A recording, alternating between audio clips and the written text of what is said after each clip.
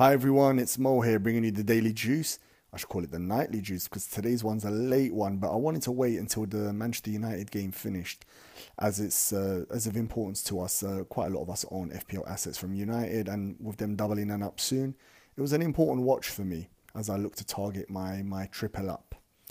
I'm not going to run through all the details. I'm going to try to highlight some of the major events that happened during the game, but it was a slow starter, slow burner at the start, but then the game warmed up and it had a nice little twist at the end. First half, as I said, both teams figuring each other out. Not much going on. The highlight was a outstanding save by David De Gea. Look, goal bound that shot top corner. David De Gea, oof, flying in the air. Honestly, it was like vintage David De Gea. Excellent save, keeping the score 0-0 and denying Palace. That was one of the major events. And just before the half-time whistle was about to blow, actually, United score. Boom. 44th minute goal.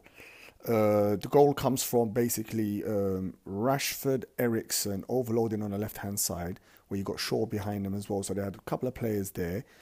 A real basic pass from Rashford to Eriksen. Just destroys Palace defence. Defensively, for Palace perspective, you'd be fuming. Terrible defending. Didn't take, for all of Man United's hard work and effort, it was such an easy pass to break through the Palace defence. And the pass went through to the worst person. It went through to Eriksen, who's so composed and so clever. Just calmly looked up, not rash, not just smashing it across goal without even looking. Looked up, saw Bruno. Bruno, who's picking up these dangerous pockets recently. And it won't be long before, the bandwagon starts. Emotionally starting already now. But he picks up the ball up, again, nice and calm, uses the defender in front of him as a shield to block the goalkeeper, and just puts his foot through it. A nice little instep, top corner, keeper had no chance. Excellent goal, excellent finish and build up. United getting a goal in a painful time for Crystal Palace because the game should have been realistically 0-0. Second half kicks off. And again, feeling each other out, not much going on. The game looked like it could end in a 0-0, if I'm honest with you. No, it wasn't end-to-end, or non-stop action. But then Erik ten Hag takes action. He starts making substitutions. He's on the front foot. It's something which I like about him. I've enjoyed having him in the Premier League, and looks to be making a big changes at Manchester United, and they're already on the up. So it's worrying for us that don't support United, but definitely looks like he's doing a great job there. The new boy, Weghorst, he comes off in the 68th minute for McTominay. That's the first sub. And Rashford goes up front. McTominay goes in the middle. And Garnacho comes on for Anthony. So Anthony, who, another new boy as well, and maybe being a bit too harsh, he's still very fresh to the Premier League, but another poor game. I mean, he's someone I even potentially considered maybe for the double game week, but the more you watch him, the more you think, nah, no chance. But so he comes off, and Bruno goes right wing. So this is something to, whether it's a positive or a negative, I'm not sure yet. From today's game, he's not going to be a winger that stays on the white line, of course not. He comes in and chases the ball and looks to take them pockets.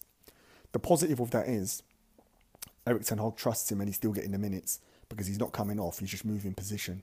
So McTominay joined the two midfielders and Bruno went right, Garnacho left and Rashford up top. So that was the substitutions. Injected some pace and into the game. And Erik ten Hag, it started to work because straight away, 72th minute, a debatable pen, but McTominay broke through. I mean, some will say it is, some will say no. I watched the slow motion. He doesn't touch him, but then he doesn't touch the ball. So I don't know. That one's a real tight one, and it's a big implication because Rashford more than likely would have been taking a penalty if I'm right, and a lot of people have captained him or maybe triple captained him going against Haaland. So it would have had big implications in the overall ranks for a lot of us. After that, a huge yellow card. So a massive yellow card because on the 80th minute. Zaha receives the ball, drops the shoulder, and he almost kind of, in that same motion like he rolls Casemiro. Casemiro being Casemiro, he's not letting you and the ball go past him. So he just jumps on him and it's a stupid tackle, but, someone saying it could have been a red. I don't think so. yellow card, but implications is he misses the Arsenal game. So Manchester United fans are fuming about that. He's going to be distraught. You could tell. I think Bruno Fernandes went and spoke to him after, and he must tell him, and you could see his face like, oh no, like it just dawns on him. But he's the type of player when he's on the pitch, he's all action, fully committed, and his DNA. He can't let you go past him. That's it. That's how he's built. Outstanding player. But then, and what made it more painful actually, Fred was just about to come on for Casemiro.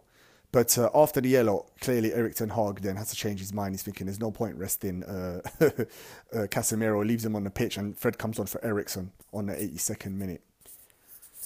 Right after that, then next, this is a bit of a sting for Manchester United. So a free kick is given away. It looks real far. I'm not sure if it's 30 yards, 35, or maybe even 40 yards. A good distance. And the way David De Gea was played, you're thinking, nah, no chance. Elise stands over the ball. David De Gea looks like to me he's overcompensating on the right-hand side. But I mean, any of you who play in goal or, feel free to tell me in the comments if you think, no, that was a perfect position and he leaves the other side open, relying on his wall to keep it there. Anyway, Elise steps up, smashes it in. I mean, it wasn't top corner, but it was the pace and power and it was the height that destroyed David De Gea. It was just under the bar. And I mean, David De Gea was pretty close, but yeah, excellent goal. Really painful for Manchester United fans because from 3 points to 1, and clearly they're in the title race, and then add Casemiro's yellow, it becomes a bad day in the office. It feels like, the win was just taken away from them. And I'll tell you what, just before the whistle blew, the game could have it could have been a nightmare for Manchester United because the game became end-to-end for the last couple of minutes. Manchester United whipped a ball across for a corner and it went past everyone. Someone could have nicked it easily, but no one got it. From that same, play, the ball gets passed across and somehow it's a through ball. Zaha's in, practically 1-on-1. The saving grace for United was Wan-Bissaka, who is one of the best. He's had a hard time at Manchester United. We know this. And going forward with the ball maybe is not his best attribute. But coming back and making recovery tackles, this was a game-saving tackle. He makes the tackle clean, no foul. Zaha at times can milk things. No foul, clean tackle, boom. That was the last major thing, that happened in the match. Last, nothing after that. Whistle was blown. But frustrating for Manchester United, and I suppose Palace come away with the draw, the happier the team. Because it looked like Man United was just about to finish the game off. A quick run through some of the performances. I'm not going to give them ratings or scores, but just David De Gea, he's unfortunate to concede that goal, but he was excellent. Shaw, outstanding, going from strength to strength, whether he's left back or centre back. Just he's in a rich vein of form, playing really, really well. The rest of the defence, just as good. Wan-Bissaka, that goal-saving tackle alone, ridiculous. And Varane brings you, the experience and just pedigree and calmness and composure at centre-back. He's made a huge difference. If Manchester United are to do anything this season, they need him fit. Martinez, shout out to him, steady today. Nothing of note, but just real steady, real calm. The back five looks solid. Eric Ten Hag's done a good job because just a couple months back, United were wild like at the back. Anthony, not great. Average performance. That's me being polite. He's still finding his feet and maybe too early to judge him or, if he's been a success or not. But with the fee he cost, he looked, the only thing I remember him in the game was him and Bruno Fernandes practically having a go at each other, when the passion shows there. That was quite funny. But Ericsson, Casemiro, outstanding players. They're the heartbeat of this team. Too clever, too much composure, football knowledge and experience. They're a pleasure to watch in that midfield. Bruno seems to be picking up dangerous positions. He played almost in the, what do you want to call it, a cam, a number 10, an attacking midfielder. He was picking up the positions. And later on, he moved on to the right wing. Still, it wasn't a game of many chances. It's hard for me to say that, he was dangerous, but no one was really dangerous in this match. It was few chances. Rashford, a quiet game for him. A quiet game. I'm trying to think. Many chances for him. Not many that stand out for me.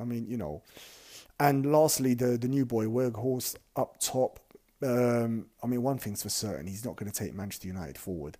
That's for a fact. He's filling a void at the moment as Cristiano Ronaldo left and Martial's always broken. But the reality is, I mean, it's rare you find a player that turns like him. Like, really, really, he's like the Titanic. My God. But I'm saying that, but he will score goals. Man United supply the bullets for him. He's got the power, he's got the experience, and he's played at, at a high level. You just have to see the World Cup where he done a job. So I'm not going to be too harsh on him. As I said, he's practically flown for playing and jumped into the team. With Manchester United coming up with a double game week soon, a lot of us are going to triple up. It'll be interesting to see who the third person is. I think majority of us already have Rashford and Shaw. I will be looking at Bruno. After that, it's very, very difficult to see who else. Maybe a double defense, but then they're possibly blank. So then you get stuck with three players as well. Tricky situation. I'm intrigued to see what you think, especially if you watch the game. If you agree or disagree with any of the comments or, the things I've just said, please like and subscribe as well.